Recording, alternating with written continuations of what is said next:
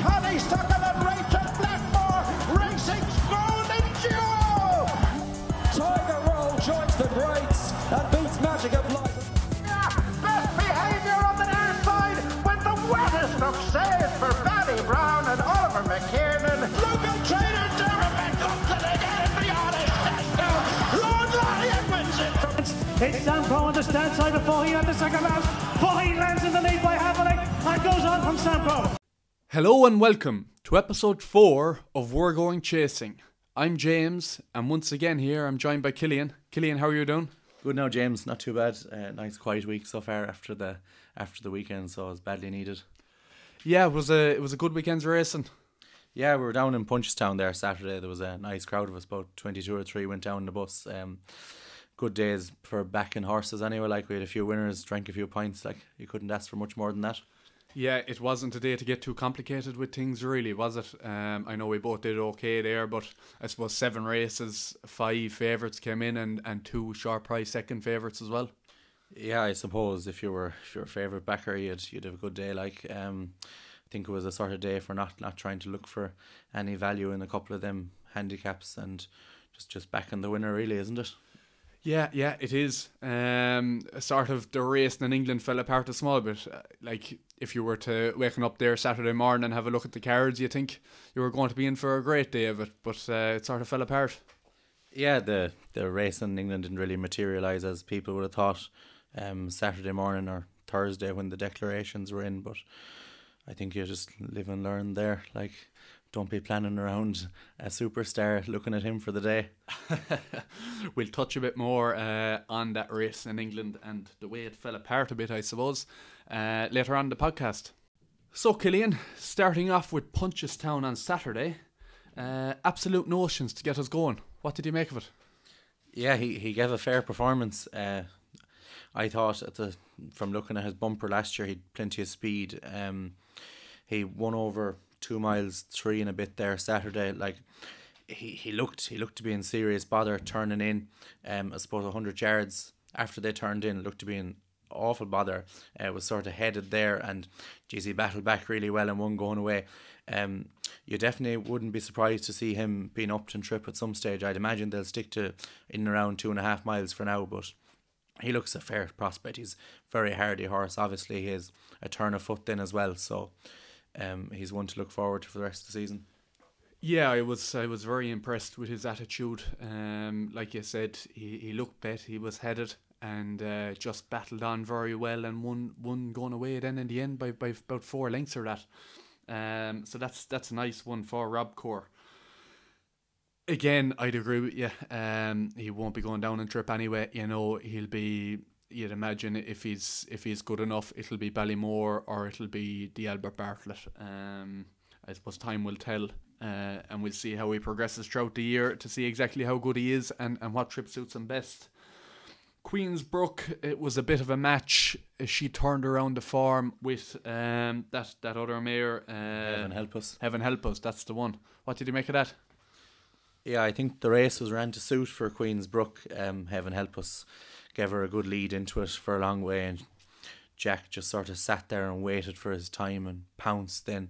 I wouldn't read too much into it. Like, she's going to have bigger fish to fry later on in the season. There's better mares around than Heaven help us, really. So I wouldn't be running to back her for a mare's hurdle off the back of that. Now, she probably will run well in her mare's hurdle again, but yeah, I'd say hold tight to see what the likes of Love Envoy and a few other of them mares from last year novices do when they go into open company.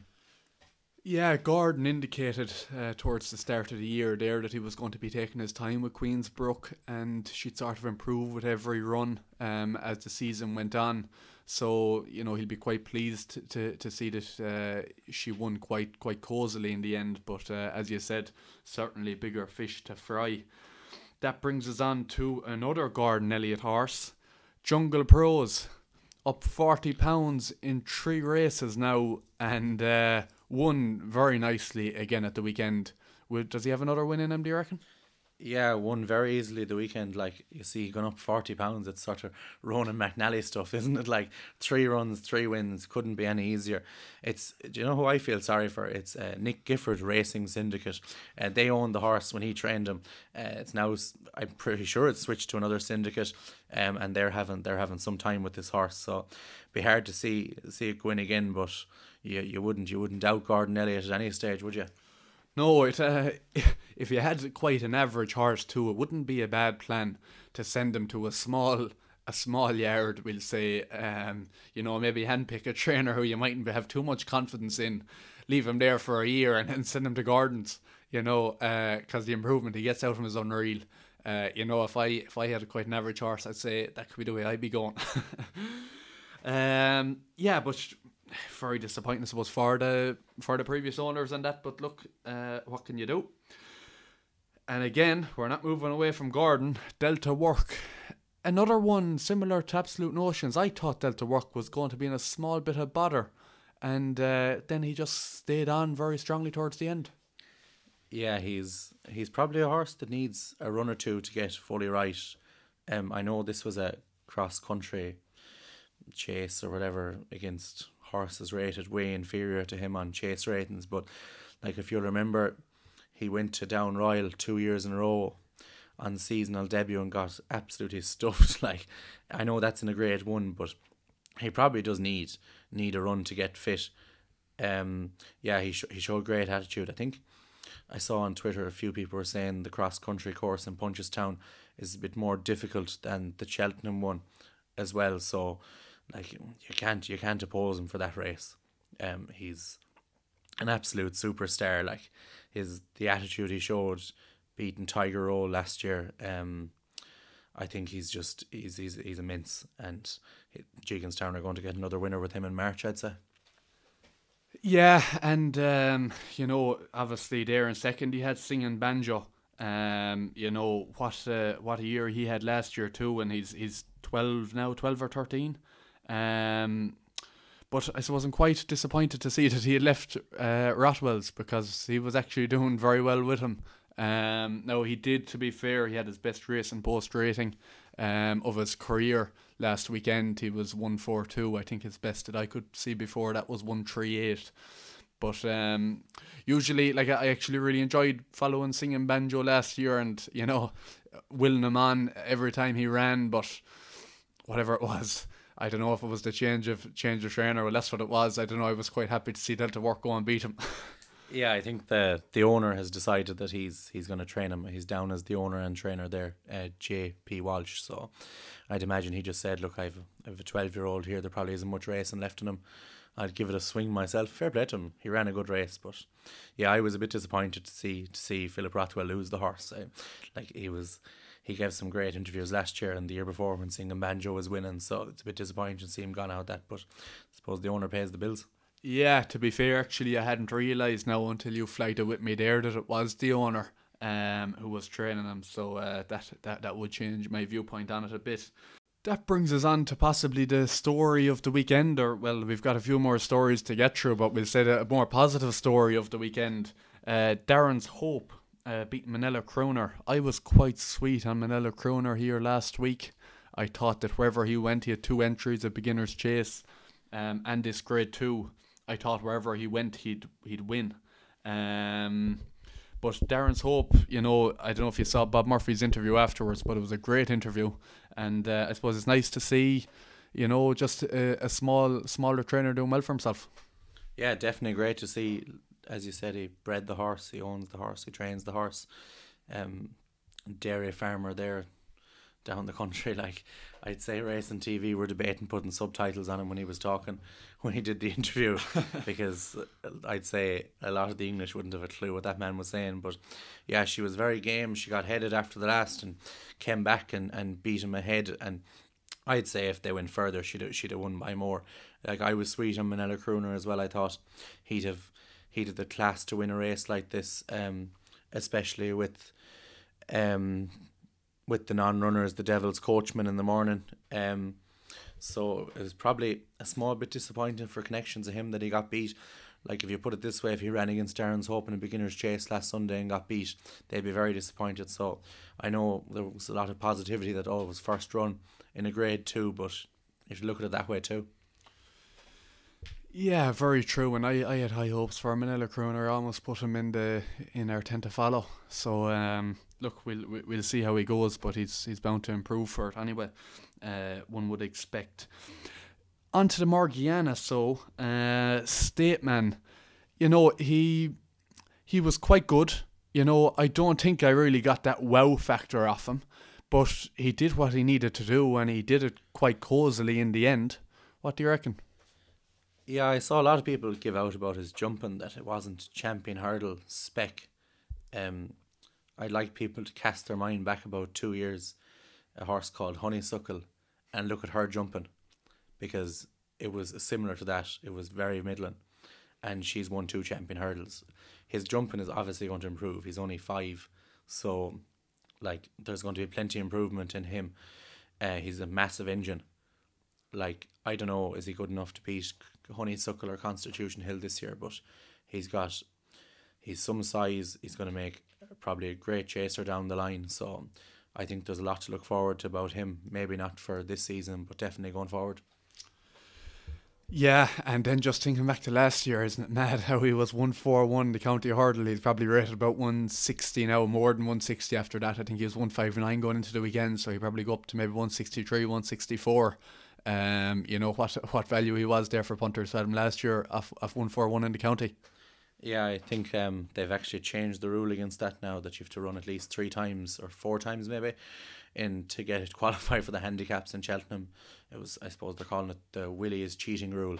You can't have 2 runs. Like, he fell at Christmas, won a maiden hurdle and chucked in. Like, it wouldn't have mattered if he was off 147 that day. He probably still would have won. He would have found more under pressure, you know. So that's just a new rule change that I suppose people need to look at when they're back in anti-post as well, that you need to have a certain number of qualifying runs to get into the handicaps.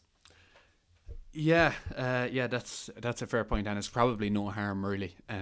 You know, it's probably fair all round if they do have 3 or 4 runs. I'm not sure which it is, but that's probably a change for the better, which is probably few and far between when it comes to the BHA. On to She Wears It Well, you know, Upton Trip. I was looking at it before the race, and I was quite hesitant about her, wondering if the 3 miles would suit her. But my God, did it suit her? Yeah, it did. I think they've seemingly found her trip now. I think I said it last week that I'd sort of fancy her in this Pertemps qualifier. Like, there was a lot of talk about her for Mayor's hurdles and Mayor's novice hurdles in the past, and off 130 something there. She's 137, yeah. 137, yeah. So she gave a fair performance. She was very gutsy. I know she only won by a neck, but she battled on well, and I don't know, Pertemps winners of qualifiers can't win the race. Like, they've never happened, so you'd imagine she won't book that trend. But she is a nice horse, and it's good that they finally found the trip for her. Yeah, and then just looking at Cork, there's really only one horse that I'd be picking out. I suppose it's what unites us was good, but I suppose the real one worth talking about was Irish Point. I was very impressed with him. What a debut over hurdles, you know, and he wasn't really asked too many questions.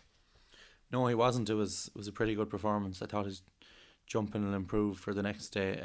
Look, he won a grade 1 bumper in France, so he's obviously very high class. So I think, looking back at our Rob Kerr interview, Rob had sort of said he was one he was really looking forward to.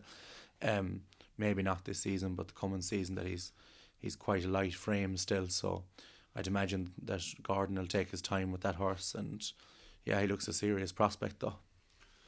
Yeah, looks a proper 2-miler to me. You know, because just once Davey did ask him, you know, to just kick on a small bit, he did it with ease, and he looks to be quite fast. You know, so I'd be looking forward to him this year. You know, I'd say he'll be lining up in the Supreme, all things going well, touch wood.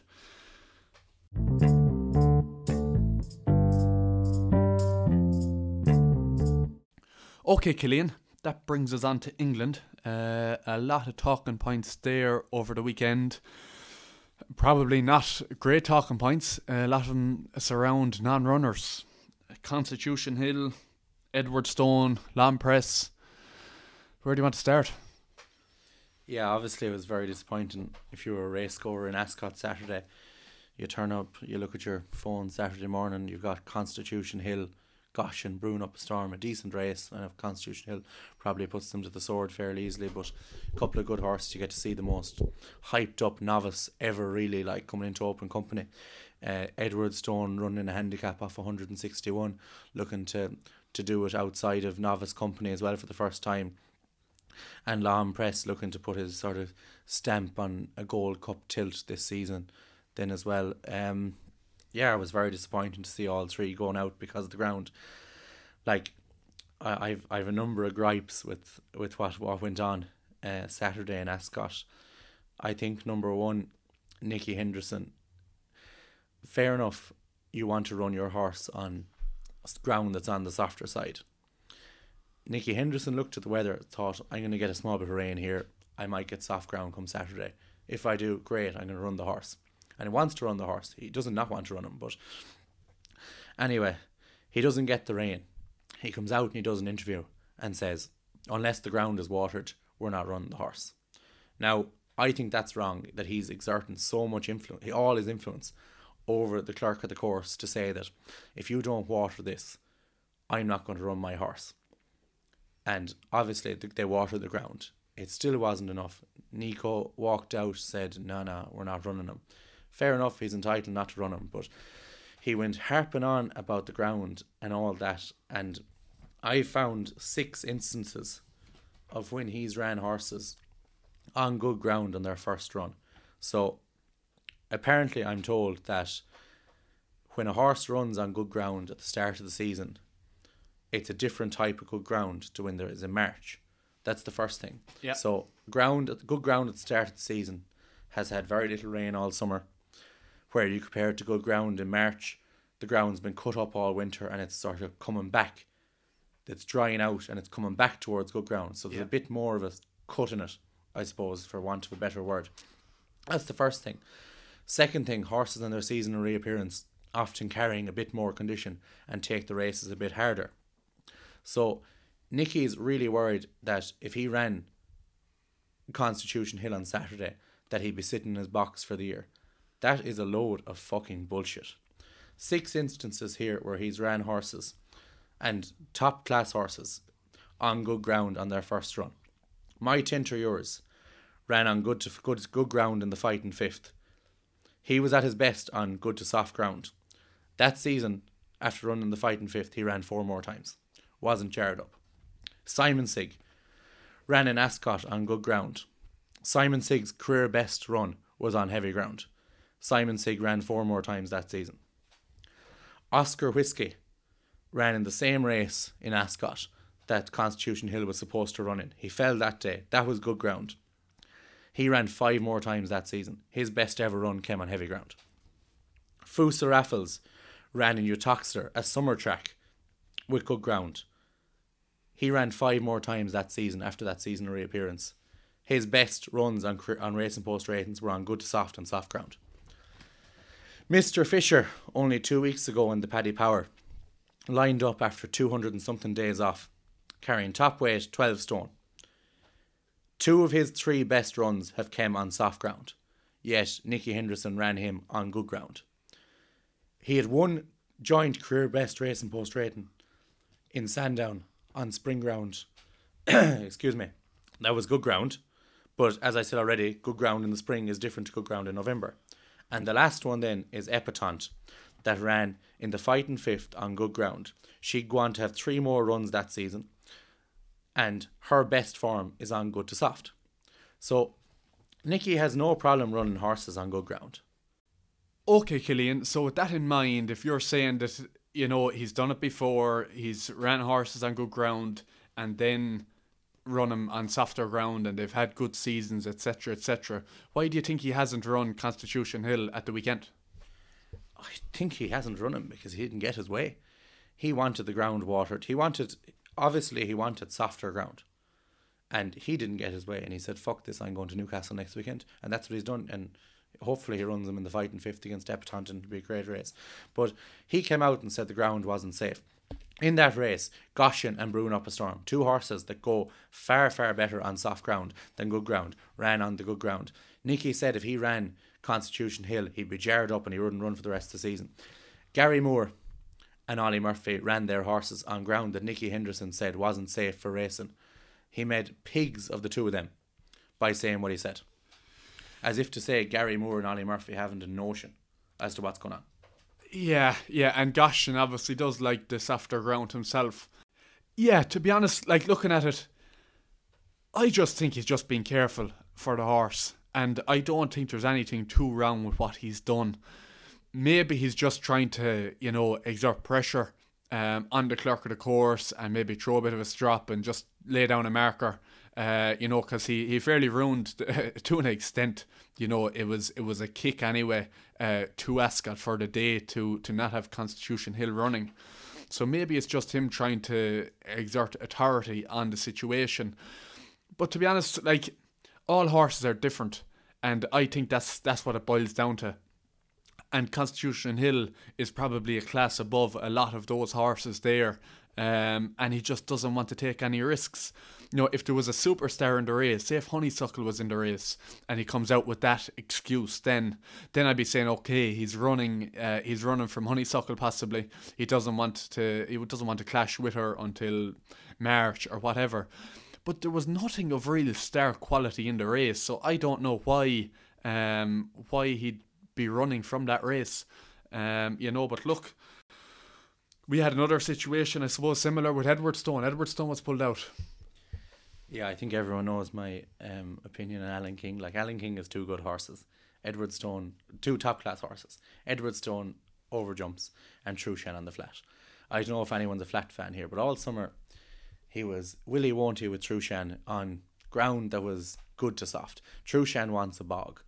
And he was entering the horse on ground descriptions that were good, declaring the horse on ground descriptions that were good, and then wait until half an hour before the race to withdraw the horse. A load of fucking shit. He's done the same with Edwardstone now 2 weeks in a row. Same point as I mentioned with Nicky. Like, he's ran horses before on good ground. Fair enough, you want to be a bit more careful with your stable star. Same as what Nicky's doing. But, like, why are you declaring these horses on ground you know is going to be good if you don't want to run them? There's my point, like.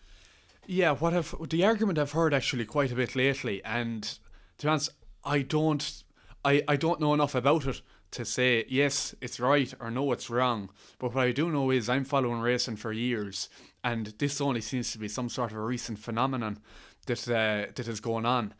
So you've got, I think it was Ruby was the first to say it, about horses' weight at this time of year. They're carrying extra condition, and that combined with the good ground is a reason not to run them. Now, as long as I've been following racing, I've never heard that until recently as a reason not to run a horse on a specific ground so early in the season. And it feels as if one person has said it and now everybody is latching onto it, but it's never been said before for years, not that I've heard anyway. So I don't get that myself. With Edwardstone, he obviously, I think he possibly cowered it out of the race at Cheltenham 2 weeks ago against Nube Negra. I think he avoided that possibly because Nube Negra was in the race. And if that is the case, I wouldn't be blaming Alan King too much, because it's not Alan King's fault that there's so many different options for these top class horses in the UK, that they're able to avoid each other all year until they meet in March. Like, that's a product of the environment that they're in. That's the BHA's fault. That's enabling. The BHA have the fixture list. They're enabling this to happen every year, where you have uncompetitive racing throughout the year and then the clash in Cheltenham. I wouldn't be blaming any trainer in the UK for avoiding a race because there's another top class horse in it.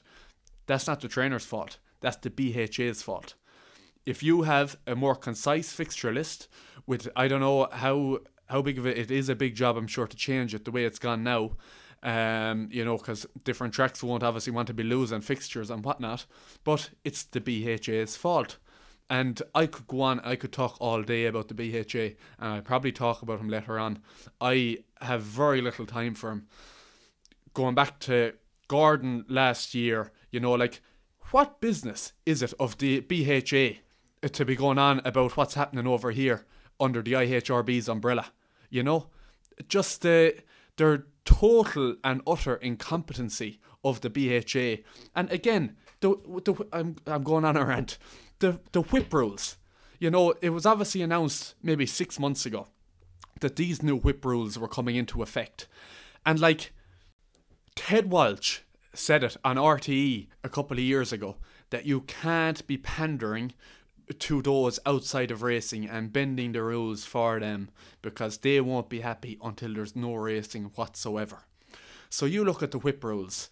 Forehand, backhand, pure and utter nonsense. Because those who don't like racing, and that's why the BHA are changing these rules, make no bones about it. They're trying to improve their image among the public in the UK. But the public who aren't interested in racing see a whip. They don't see what way it's been held. Whether you're holding it in the forehand, the backhand, or in between your fingers, they don't see it. They see a horse being hit with a whip. So all you're doing is ruining the sport, the spectacle, and possibly making it more dangerous for jockeys. Because it needs to be used in many situations other than actually trying to finish in the best possible position. It's also used, if they're going to run out and to correct them. We say that even the padded whip, like, that was probably no harm. But again, the whip was changed to pander to people outside of racing. And now they're changing how the whip is held. So you're just moving the goalposts every time it comes to the whip. So how many more times are we going to change it? Can you not see that we're eventually just going to get to a situation here where there's going to be no whip? Another situation even is the fences. Look at the Grand National fences, how they've changed over the last 10 or 15 years. And I don't know anybody in racing who had an issue with how the fences were 15 or 20 years ago. I can't think of anybody who ever complained in racing about the way the fences were. What I can think of is all these articles in the Sun, in the Star, about these tree huggers given out about the size of the fences that horses jump and horses dying, etc., etc. Now look, I don't want to see a horse dying. I don't think anybody in racing wants to see a horse die. But I think we're all accepting of the fact that, unfortunately, that's part of the game. So you look at them Grand National fences now, and it's meant to be an extreme test to jumping, and now, the top half of it falls apart when something jumps through it. And again, that's just pandering to people outside of racing.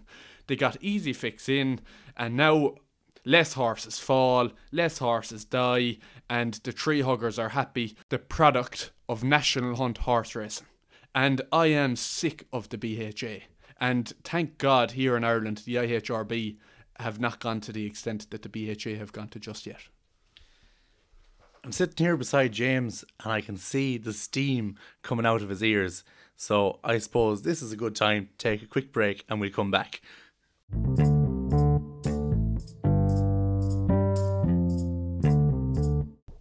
So after that short intermission, we're going to move on to a lovely feel-good story from Shark Hanlon. It was announced there this evening that Cape Gentleman, formerly of Emmett Mullins's, is now with the Shark, and he'll be aimed at a tilt for the Grand National in April in Aintree.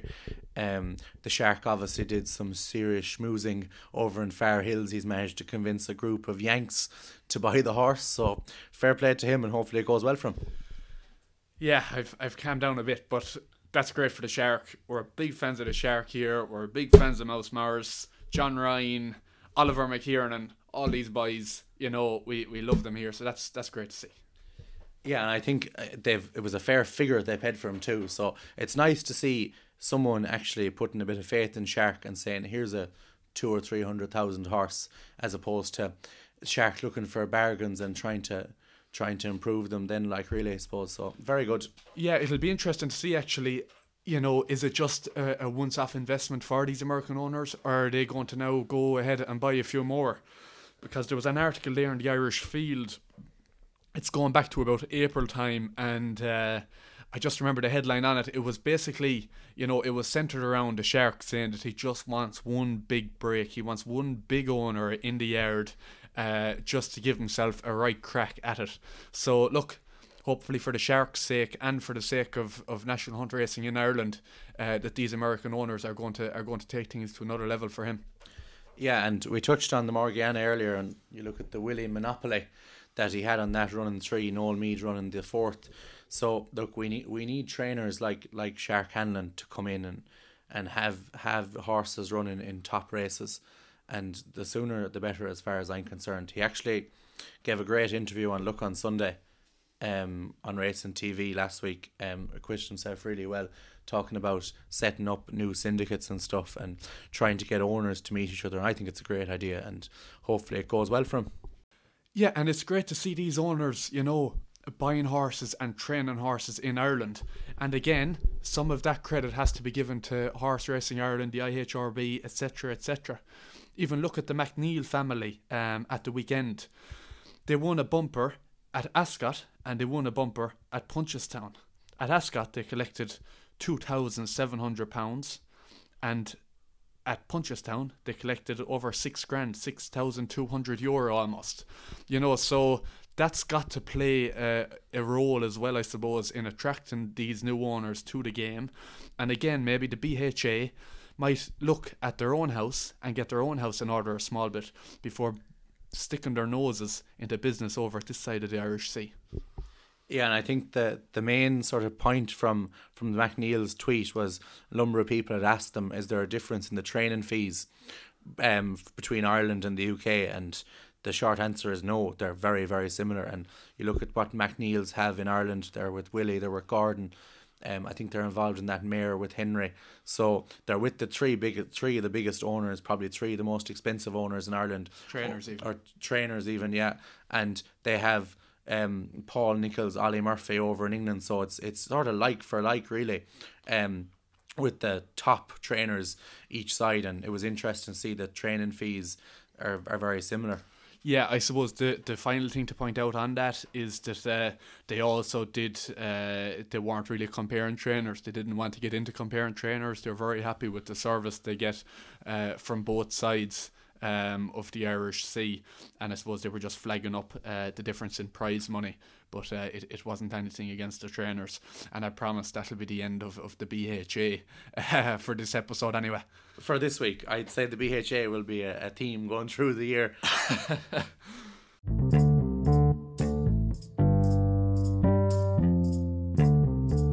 Okay, so we'll have a brief look at this weekend's racing. We'll start actually tomorrow. There's a racing at Thurles. There's 2 races here that are probably worth a quick mention. First of all, the first race, 12:30, Beginner's Chase. You've got Churchstone Warrior, Indiana Jones, the second favourite. Irascible is probably the one I like here. Henry's are in good form. His form over hurdles is every bit as good as anything else in that race. He lost his way a small bit, we'll say, in big handicap hurdles last year, but did win one conditions event. Again, Cashback, I think, was second in it. 8-1, I think, is a very fair price for him, and with 9 horses in the race, I'd probably go each way on him. So then the other race we're going to look at for tomorrow is just the qualified riders maiden hurdle, the last race in the card, over 2 miles. Forgive me for the pronunciation of this. Il Ate Temps for Willie. Ile Toms, I'd say it is. Ile Toms. I didn't do French in school. I did, but not very well. He runs for Willie. He ran all them good juvenile hurdles last year, so he'll take a lot of beating. Nucky Johnson, horse that came third in the Land Rover bumper, and third on hurdles debut, runs as well. Pat Taft takes off 7 from him. He's probably the one that'll follow him home. But interesting to see that Willie's horse was actually sold from JP's to a syndicate. Rare you'd see JP sell a horse, so he could be fucked really, like, if JP's getting rid of him. Yeah, that's something you never see actually. That's well noted. Looking at Gowran on Saturday, not actually a great card really. The going is heavy there at the moment too. So at least there'll be no horses saying that they're not going on good ground like we had in England last week. But again, it's a nice beginner's chase there. Journey with Me, Manila Cocooner, Saint Felician, and What Do You Want? You know, even if two of them turn up, you know, you'll have a nice race there anyway. Oh, like, you don't even need to talk about this. About 5 more in it that could make it a really, really good race. Slip of the tongue for JP. Pádraig Roach, Sam's Profile's a decent horse. Well, he was over hurdles. Largy Debut, IA Connect, Volcano. Like, even if half the field is withdrawn, it's going to be a really good race still. Look, it's hard to know when you don't have the declarations, but hopefully we'll see a few of these out. Journey with Me making his chase debut. Same with Manila Cocooner. They'd be sort of the 2 top ones I'd be looking at. What Do You Want then as well. The only other race that's standing out at Gowran to me on Saturday is the 2:15. You've a maiden hurdle there. Facile Vega starting off possibly over 2 miles. Hunter's Yarn is another one that's in that race that is quite interesting. But it will all revolve around whether Facile Vega runs or not. It's quite exciting seeing these superstars of last year's bumpers coming out for their seasonal reappearance. But I'm always a bit wary of bumper horses. You know, the top ones, and there can be a lot of hype around them, and it doesn't always actually transpire. But Facile Vega looks like he could be the real deal. Yeah, he probably does look the real deal. I don't really care if Facile Vega runs or wins, to be honest. It's maiden hurdle. His runs are going to really only count in grade races. Calanisi Star is entered here for my 10 to follow. I'll tell you one thing. 2 miles won't be his trip. But if it's heavy ground in Gowran Park, he won't embarrass himself if he runs against Facile Vega. I guarantee you that. So keep an eye out for him. Okay, very good, very good. Yeah, so then Navan on Sunday is actually is a lovely card, really. You know, there's big fields of entries, we'll say there, and you know, a lot of horses standing off the page. I suppose starting off at the 12:50 there, the Man Driving Navan, Madman's Game. There's a few more in there. What do you make of it? Yeah, it's a cracking race. Well, it should be if a few of them turn up, like Grange Clare West for Willie. Coulda Shiva for Henry de Bromhead was a big, expensive point-to-point horse, same colours as Eclat de Rear. Yeah, it looks a cracking race if a few of them turn up. So you'd hope that Calanisi Star is entered in that race too. I think that'd suit him more, 2.5 miles as opposed to the 2 miles at Gowran, but ground is yielding at the moment. I don't remember the last time the Tri-Town card was yielding ground. It's normally heavy, isn't it? You might know more. No, it's not actually. Last year it was good to soft, I think. Yeah. It was quite decent ground there last year too, but I think it was actually quite a dry year last year. I remember a lot of horses took a while to come out on that. But the Man Driving Navan obviously won his bumper, wasn't mightily impressive or anything like that, but he definitely looked like the step up in trip, and that would suit him. So it'll be interesting here seeing him in a maiden hurdle and that over 2.5 miles.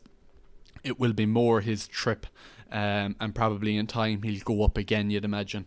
But you know, it'll be interesting to see him jump something in public rather than the bumpers. But 120, the Monksland Novice Hurdle, Grade 3.